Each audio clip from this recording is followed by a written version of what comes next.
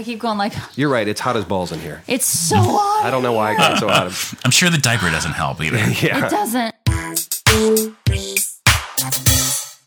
This is Love in Brief, a very short ABDL advice podcast focused on issues of love. Love for self, love for friends, and of course, romantic love. Aww. I'm Resident Yes. And I am Road Not Taken. And we are back with our very special guest, Mako. Mako is the host, one of the hosts of a magnificent podcast that's had a big influence on us called The Big Little Podcast. He's also an author of some amazing little big fiction, big little fiction, you call it whatever you want, concerning Littleton and Auntie Eva's Border, and author and co-author of the Big Book for Littles, Tips and Tricks for Age Players and Their Partners. Mako, I know that you are an author and that you have just launched a new Patreon venture. Can you tell me about that? It's at patreon.com/Mako Allen, MakoAllen. It's so good to have you back on, Mako. Thanks, you guys. And today, for our question, this one is cool because it starts out with like a little bit of an observation. It says, this might be more of a life observation than an ABDL observation. I know, we're in your territory now. Yep. But with our ABDL kink community, as small as it is, it's seemingly magnified. Why does it seem that when you're in a relationship, another person who's quite likely a better match to yourself is unattached? But when you're single, that better match is in a relationship and thus taken. So should we listen to Stephen Still's advice and just love the one we're with? Here's why I picked this question for you and for us, Mako, because I think you speak a lot to these amazing sort of Taoist principles about how we consider our life and, you know, being present and right where we are. And so when he says, should we just love the one we're with? I thought this one is just queued up for you. It starts out almost, this is from Anon, by the way, on Tumblr. And Anonymous loves to write into us. By the way, if you have a question for us, you can submit it yourself at resonantyes.tumblr.com. I like this one because it starts out with this observation and then gets into this Zen space. So I'm just going to throw it right to you. Sure. So there's this term that I talk about from time to time that comes from Taoism. It's called Shi-Fei. Have I ever said that to you guys before? No, but I like this. It sounds delicious. Okay, it's SHI-FEI. And it's, I'm probably really murdering the Chinese. What it literally means is this, not this. They're binary judgments. This is good, that's bad, right? This diaper is awesome, that one sucks. This spanking hurts, this one not so much. And the thing about Shi-Fei judgments is that they are relative.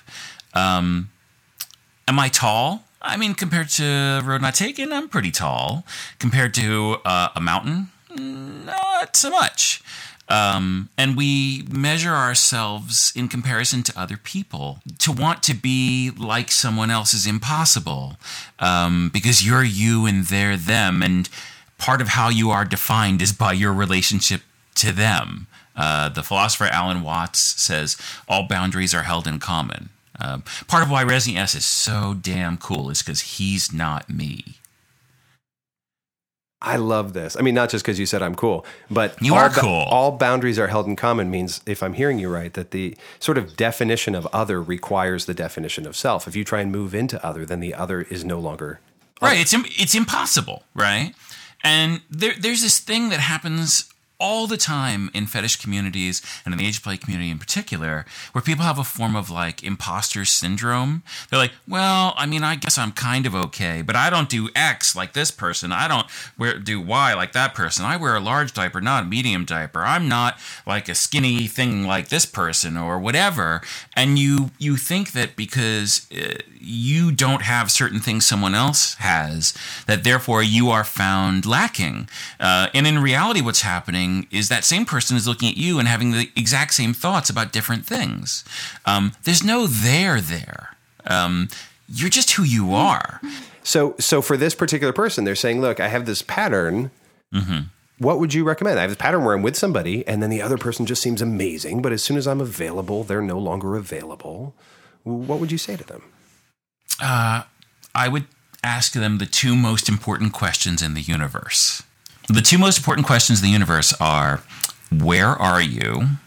And what time is it? I know the answer. Okay, go. You go. Here and now. Correct. It is really the only place you can be and the only time that there is. So that person looks better. Maybe in the future, that hasn't happened yet. Maybe you're poly and you can date both of them. Who knows? Right. Well, I don't think that you should just love the one you're with. Okay. I think it's okay to question your partnership with someone, but if you are doubting it because there's someone else who's drawing your eye, then maybe you should do a little bit of digging. Figure out whether or not you have a grass is greener lens, or whether there is someone out there who, it may not be that they're a better match, but for whatever reason, they're drawing you away from your relationship in a way that's significant and making you sort of trivialize your relationship with your current partner. So look at that really frankly and ask yourself, regardless of the relationship status of that other person, are you with someone that you really want to be with? Ooh. Like, go for the ick. Like, look at what it is. Like, I like this new person because they're what? Like, something that you don't have? More of something that you do have? Like, ask yourself the question, what is it exactly you're attracted to? And I think don't necessarily hide it from your partner either. That person looks like they get spanked all the time. Well, maybe your current partner could spank you more if you talk about it.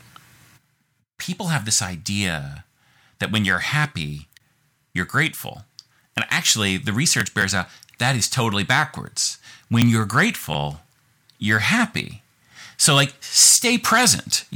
Look at what you have and see what you like about it and stick around for it. Really turn and focus, Yes, that person looks awesome, but look at what's awesome about what's going on right in front of me. Yeah, I think this is rich. A couple of the strategies that I have. One is whenever I experience an aching, whether it be sexual or whether it be emotional or whether it be physical or comforting or whatever, I always ask myself, what does it tell me about myself? What does it tell me about my need? What does it tell me about my want? And how can I bring that to my partner? It may not be that I can say, hey, you should fill this, right? That's kind of a gross should to show up in front of somebody. But I can say, hey, I've been feeling this. Is there anything that makes sense to you and to me that would be helpful? And if not, is there anything that just makes sense to me that would be within our covenant? So if I come to her and I say, I'm making this up, but I say, boy, I really want to do more bondage. It just is, that's what's going to do it for me. Or let's go even more Nilla. And I say, every night, I just want you to hold me and rock me for 15 minutes. And she says, look, I really can't do that. I don't think I have that kind of mommy energy every night. I think that's totally a legit response. And I could say, cool. How could I offer that to myself? Since we've chosen monogamy, and that's a choice that I feel totally autonomous in making, are there ways that I can show myself that rocking or show myself that comfort or love? The other strategy is I've learned to appreciate the ache.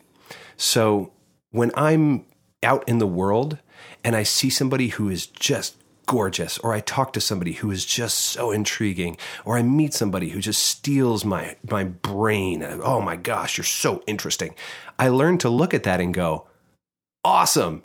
Like the same way you would if a rainbow showed up in the middle of your conference room. You'd be like, awesome. And I go, huh. I just admire it. What a gift. I didn't have that 30 minutes ago. I'm not going to have that in 30 minutes. And yet I get it right now at no charge. Yes. How great is it that I just got to look at an attractive person that made me horny, or that their heart inspired mine, or that their brain intrigued me? And why not celebrate that 30-second gift or that 10-minute gift?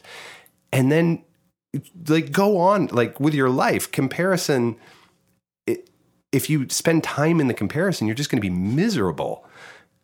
But that gift was awesome. People tell themselves this kind of toxic bullshit story about their lives, that if they're sad, they're going to be sad forever. But there is no forever. There's only right now. And if they're happy, if they have to hang on to that happy or it's going to go away. And that's equally a bullshit story. If you're present for what's happening, you can fully embrace it. All right, this has been another episode. Thank you for listening to Love in Brief, and you can write us your own questions by sending them through resonantyes.tumblr.com. We'll see you next time.